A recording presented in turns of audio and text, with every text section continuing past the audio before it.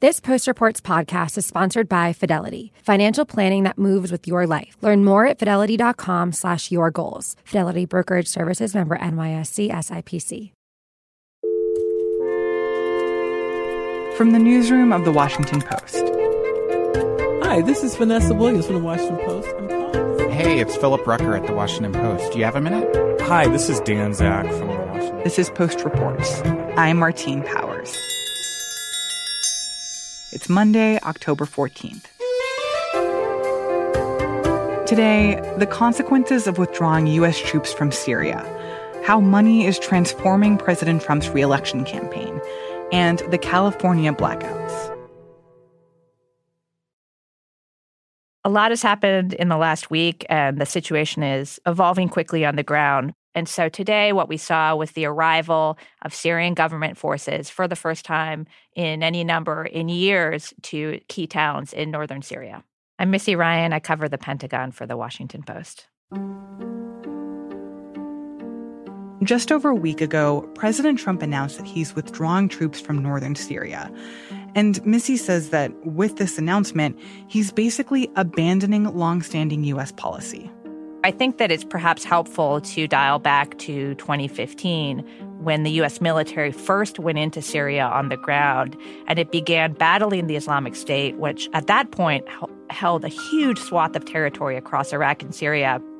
And the forces that the U.S. military began working with in Syria were these Kurdish forces, a Kurdish militia called the Syrian Democratic Forces. And over the course of the last 4 years, the Kurdish forces, the SDF, and the U.S. military really succeeded in wiping out the Islamic State caliphate. But what happened was, over the course of that time, the United States had this tension with its NATO ally Turkey just to the north, which saw those same Kurdish forces as a threat to their national security because it categorizes them as a terrorist group. And so this was a problem that was a long time in the making. The United States really made this alliance of convenience, of necessity in Syria. And now that partnership, the challenges associated with that are really coming to roost. And we're seeing this chaotic situation unfold in the ground as a result. And part of what broke that partnership between the U.S. and Kurdish forces in northern Syria was this announcement from President Trump that happened a little over a week ago. What was that? And tell me about what has been happening since then. What began this series of events was last Sunday. The White House announced that it was moving a small number of American forces positioned in northern Syria to make way for what was subsequently a major Turkish military offensive into Syria. And what the Turks have been doing since then has been launching airstrikes, artillery, and pushing these Turkish-supported Syrian militia forces into northern Syria to fight against the American partner forces, the Syrian Kurdish forces. And that has unleashed full chaos in northern Syria. You've got civilians fleeing. You've got reports of airstrikes on non-combatant areas. You have ISIS families and ISIS militants being released from prisons.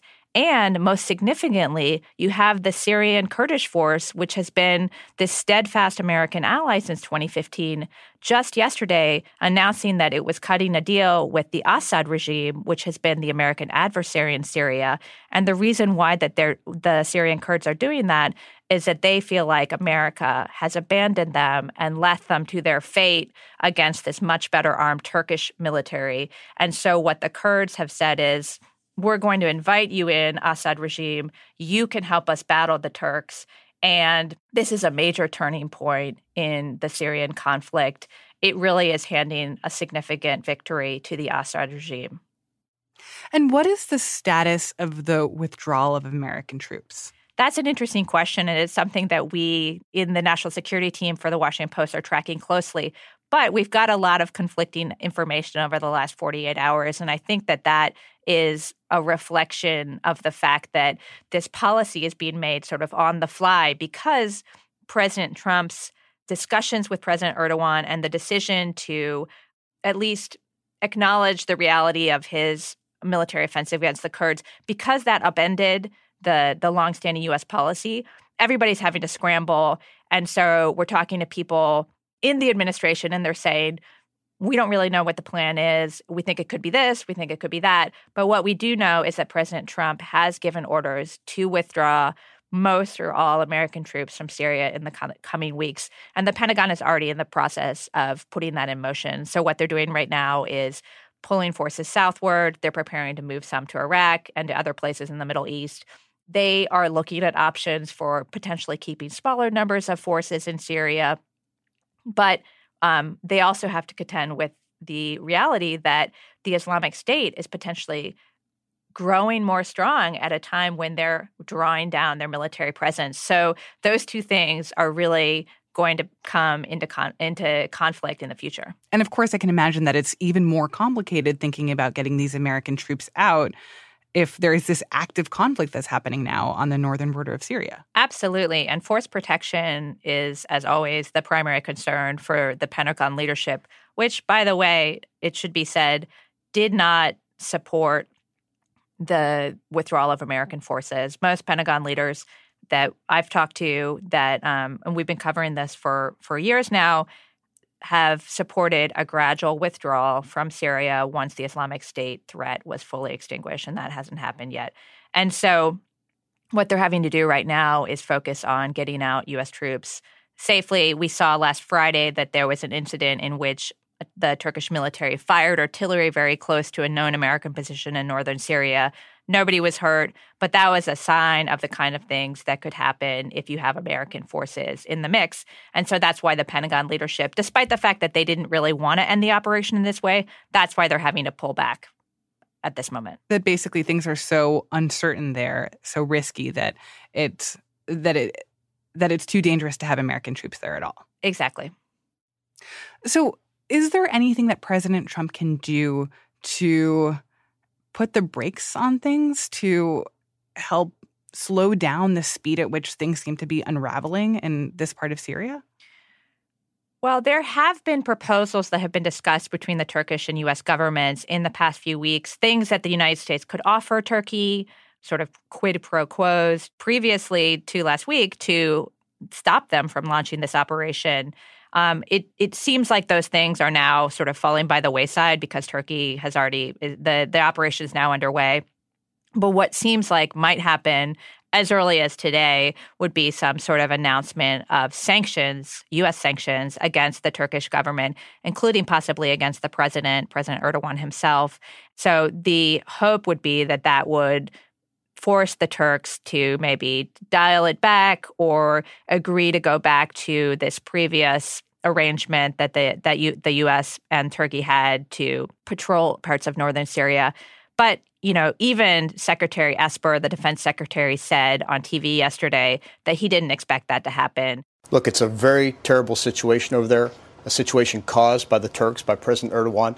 Despite our opposition, they decided to make this incursion into Syria. And at this point in time, in the last 24 hours, we learned that they likely intend to expand their attack further south than originally planned and to the west. And so what we find ourselves is we have American forces likely caught between two opposing advancing armies, and it's a very untenable situation. Turkey really seems very committed to continuing and expanding this military operation. So nobody really expects that to occur. And it seems ironic that President Trump would be on the phone with President Erdogan a week ago, basically saying, sure, if you guys want to enter into northern Syria, we're not going to stop you. And then to turn around and say, actually, if you try to do that, now that you're doing it, we're gonna put economic sanctions on you. So what we know about that call was that it was not supposed to be about Turkey's military operation in Syria.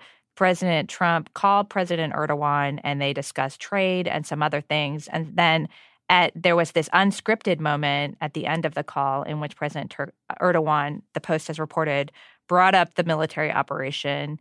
And then President Trump responded. And what the White House has said about his response was that he told Erdogan that he didn't support the operation and that there were potential consequences for Turkey.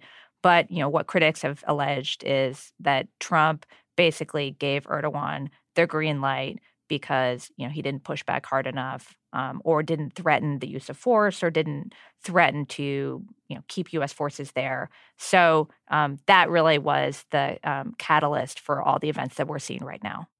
Are there concerns that what is happening now could be a problem for other U.S. relationships with other countries in terms of making the case that Americans aren't to be trusted when it comes to creating partnerships and being allies? Absolutely. I mean, the whole counterterrorism model of the Pentagon and the U.S. government over the last 10 years has been cultivating partnerships with local forces all over the world. We do it in Africa. We do it in the Middle East. We do it in Central Asia. And those partnerships are predicated on a sense of trust between these militias who often risk their own lives to fight on behalf of the United States, often in their own interests as well. But what's necessary to get people to sign up to fight is the belief that they're not going to be sold down the river, when things get difficult. And so that's what we're really seeing in the Middle East right now, is questioning of America's fidelity as a partner.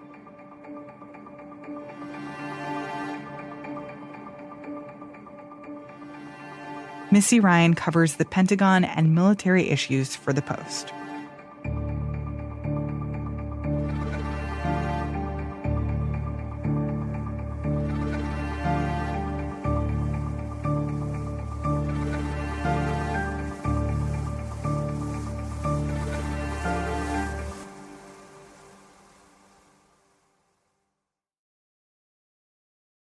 So thinking back to 2016, exactly how big was Donald Trump's campaign operation at that time? It was actually quite small. Michelle Lee covers money and politics for The Post.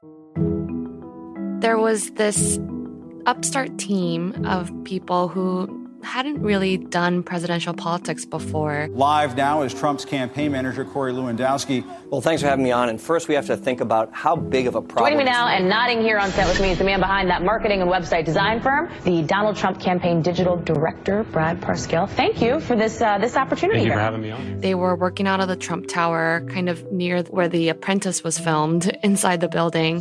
Here's the thing. I've talked to a lot of data folks, especially on the GOP side, and there were some who said, listen, he doesn't, meaning you don't work in politics. Yeah, you have not been on a political campaign before. And it was a tiny team that was basically stressed really thin. And he talked about this. This was a big bragging point for him, the fact that he had less money, he had fewer consultants. Yeah, when he was running his campaign, there were a lot of people who criticized him for having such a small operation and not really having professional staff. He doesn't have much of a campaign. He hasn't grown. There's no communications team. There's no policy team. There's no staff. And he made it kind of his thing to say, look, I'm a businessman. I know how to spend money. There is no infrastructure whatsoever. No. I mean, Trump has specifically decided this is how he wants it. And I'm spending it well. I have a lean operation, and I'm my own political consultant. I know what I'm doing. Now, fast forward to 2019, the lead up to 2020. What does Donald Trump's campaign operation look like now? President Trump's reelect operation looks nothing like it did 4 years ago. He has spent more money than any of the predecessors had at this point in the campaign. And that's because President Trump's campaign never ended. As soon as he became president, as soon as Election Day was over, he was essentially raising money and campaigning for his reelection. And by doing that, he's had a massive war chest that no other president before him has enjoyed. And by having that massive war chest, he has been spending over $500 million through various committees, really setting the message out there, flooding the airwaves with ads, even fighting back when this impeachment inquiry is happening. He's able to run millions of dollars in TV ads in the most expensive markets to defend himself and defend his presidency. And when you say that he's been spending over $500 million, exactly how much is that an increase from where we were at in the 2016 cycle? By the time President Trump was a presumptive Republican nominee in 2016, he had only spent about $63 million. And that was so low for a presidential campaign, especially compared to other opponents who had a big campaign team and a super PAC supporting them. President Trump had only spent $63 million, whereas now he has spent over $500 million, which is exponentially greater than what he had spent this point 4 years ago. And where is all of this money going to? A lot of the money is going to paying staff, running ads, doing voter registration efforts, really the run-of-the-mill professional campaigning that you would expect from a presidential campaign. However, a lot of the money is also flowing to dozens of political consultants. It's really interesting how it's changed since the first time around. Because when President Trump was running to become the GOP nominee, he maybe had like 20 consultants. Now there are over 200 political consultants who are helping him, and they're really just helping the entire reelection apparatus and drawing millions of dollars to their own consulting firms. And what's interesting is that a lot of these consultants are people who were basically made famous, made successful by Donald Trump in 2016. And that previous to that campaign, they were relatively unknown. Right. It's really interesting when you look at the mix of these consultants, how President Trump has reshaped the way the party and its operatives work now. You see new political consultants who had not had experience in presidential politics but came into Washington thanks to President Trump. They worked on his campaign in 2016, or they were in the transition or working for the White House early on. And now they're making money off of the reelect effort. And you also see longtime GOP operatives who worked for Trump's opponents in 2016, competing against him to try to defeat him in the primaries, but now working in lockstep with the Republican Party to help him get reelected. These are people who President Trump shunned before and characterized as the swamp that he wanted to drain from Washington. But now they're working fully together and have embraced each other. So who exactly are some of these consultants? Some of these consultants are people who were a part of the winning team in 2016. They include Keith Schiller, who is a longtime bodyguard of President Trump, Sean Spicer, who you might remember, former White House spokesman, Raj Shah, another former White House spokesman, Corey Lewandowski, who briefly ran his campaign in the early days, and then there's Brad Parscale, who really has an interesting story. 5 years ago, Brad Parscale was a web developer in Texas. No one really knew him. He was kind of plucked out of obscurity to work for the president's campaign and kind of help him and develop his website. Parscale says he only charged like $1,500 for that website that he set up for President Trump's first campaign. And now he is the president's reelect campaign manager. He is making millions of dollars through his consulting firms, and his consulting firm is by far the highest paid among all the consultants who are getting money from the committee supporting his reelection. To what extent is this unusual, though? Because I feel like a lot of how politics works is that people end up working for a campaign, working for an administration. They end up being successful in that job. And then the perk is that you get to quit, go off, start a consulting company, and make a bunch of money. So is this really particular to Trump, or have we seen this, for example, with Obama? Right. In many ways, this is how Washington works. But that's kind of the interesting part about it, right? Because Trump was supposed to be the outsider candidate who was going to upend the traditional ways that political operatives work in Washington and how lobbyists and consultants all make money off of politics. And now you're seeing this is pretty much how it used to work, and it's still working the way it used to. And another thing is that there is historic amounts of money flowing to help his reelection. And there's just a lot more money to be made now than, say, under President Obama at this point. And the fact that there are so many people who are working toward his reelection, getting money to their businesses, and able to kind of cash in on this massive war chest that President Trump has, that's unique. How is that comparing to Democrats so far who look like they're leading the polls? Democrats so far are still fighting it out with each other. Bernie Sanders and Elizabeth Warren both posted about $25 million this quarter. That's huge. And a lot of their donations are being driven by small dollar donations, people giving $10, $20 to their campaign because they really believe in the movement that is Sanders and Warren. We've seen the limitations of campaigns that don't have this sort of a massive grassroots army this quarter, mainly Joe Biden. because Biden has taken more of a traditional approach, doing the closed-door fundraisers, courting executives, and that's the type of scenery that Elizabeth Warren and Bernie Sanders are really rejecting. They're saying, no, we can create this movement without leaning on those traditional wealthy executives and donors whose money that we believe, shouldn't be defining politics. Joe Biden posted about 15 million, which is about 10 million less than Elizabeth Warren and Bernie Sanders. There's still such a large field on the Democratic side. It's going to take many, many more months for them to figure out who their eventual nominee is before they can even turn to Trump. Meanwhile, what a lot of people don't pay attention to is that over the past 2.5 years, President Trump has started his reelection campaign. That is kind of in the background and overshadowed by the excitement on the Democratic side, by people who really think that the anti-Trump energy is going to be enough to fuel people to the polls and want to unseat President Trump. But what Trump is doing is really building the infrastructure that no one on the left really has the bandwidth to pay attention to right now. And it's the infrastructure that didn't exist for him 4 years ago. If you think about President Trump's first election as his messaging resonating with the right people and all the right pieces kind of falling into place on his behalf and getting him elected, now the pieces are being put together in a much more organized and intentional way. There's this narrative that what happened in 2016 was sort of a perfect storm. People say that the circumstances aligned so that President Trump could be president, but that now that's not a perfect storm anymore. That's just a product of the level of fundraising and organization that is going into this campaign. Right. There are people who are generating that storm now.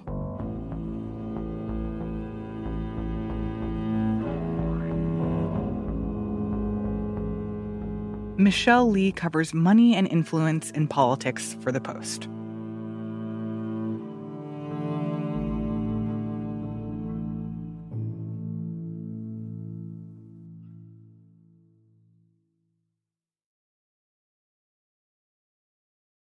What's on your list of financial goals? Buying a new house? Strengthening your retirement plan? All of the above? Whatever you're saving for, Fidelity Personalized Planning and Advice can help you reach those goals with digital planning plus one-on-one personal coaching, all with low, transparent pricing. To learn more, visit fidelity.com/yourgoals or call 1-800-343-3548. Advisory services offered for a fee by Fidelity Personal and Workplace Advisors, LLC, and brokerage services provided by Fidelity Brokerage Services, LLC. And now, one more thing. After a shutdown of the electrical grid in Northern California last week, the power is back on.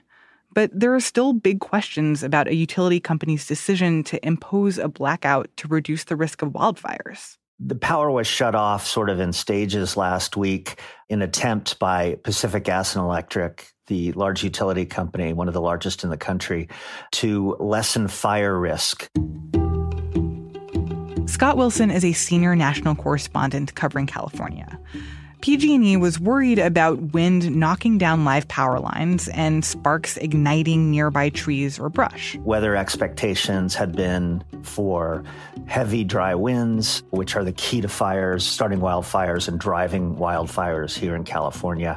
And so it was the largest intentional power shutoff in state history, and it affected at one point as many as 2 million people. I live in Magalia, California, and while we have a generator, it's in the shop. And due to the fact that there are so many people who need generators and parts for their generators, it takes weeks to get them fixed. PG&E very blithely said to people in my category, or in more serious categories, well, if you must use a medical device that's electricity dependent during the blackout, well, you should find another place to live, as if that were the easiest thing in the world, in the Bay Area especially. It's not an easy thing to do, and certainly not on short notice.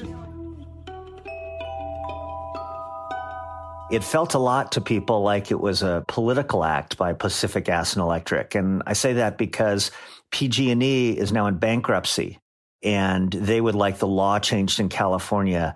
The law now says that any wildfire started by a utility company's equipment, whether they are negligent or not, is their responsibility, and they would be responsible for paying damages. They've been urging Sacramento to loosen that law. And by saying, hey, look, here's what we'll do if you don't. We'll just shut off power when we feel it's necessary to millions of people. It felt a little bit like a public negotiation taking place to people who were losing business and schools that were canceled and a lot of small and large inconveniences that rippled across the region last week. Almost to a person, people were saying, we don't want this to happen again going forward. We want better explanations. We want more warning. And more than anything, we really want much more control over the utilities than the government seems to have right now.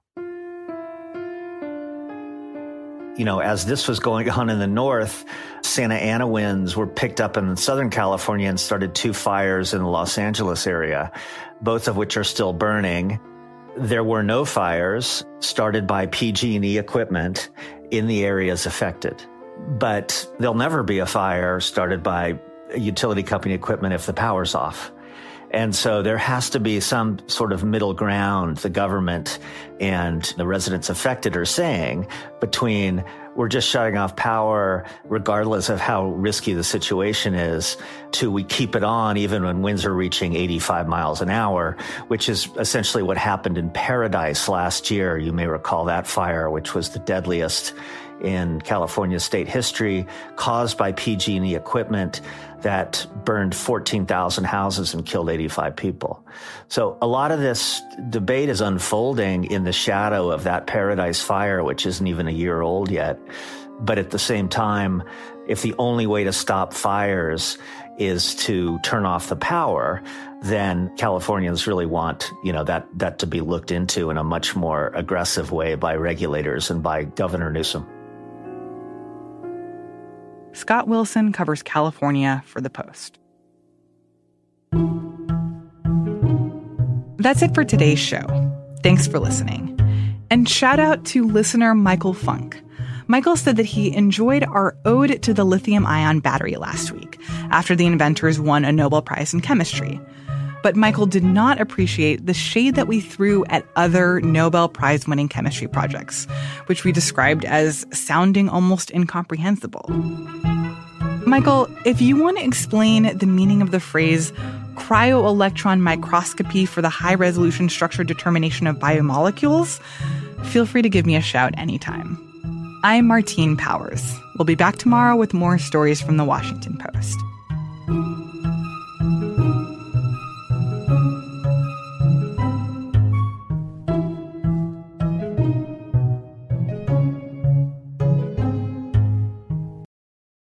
What's on your list of financial goals?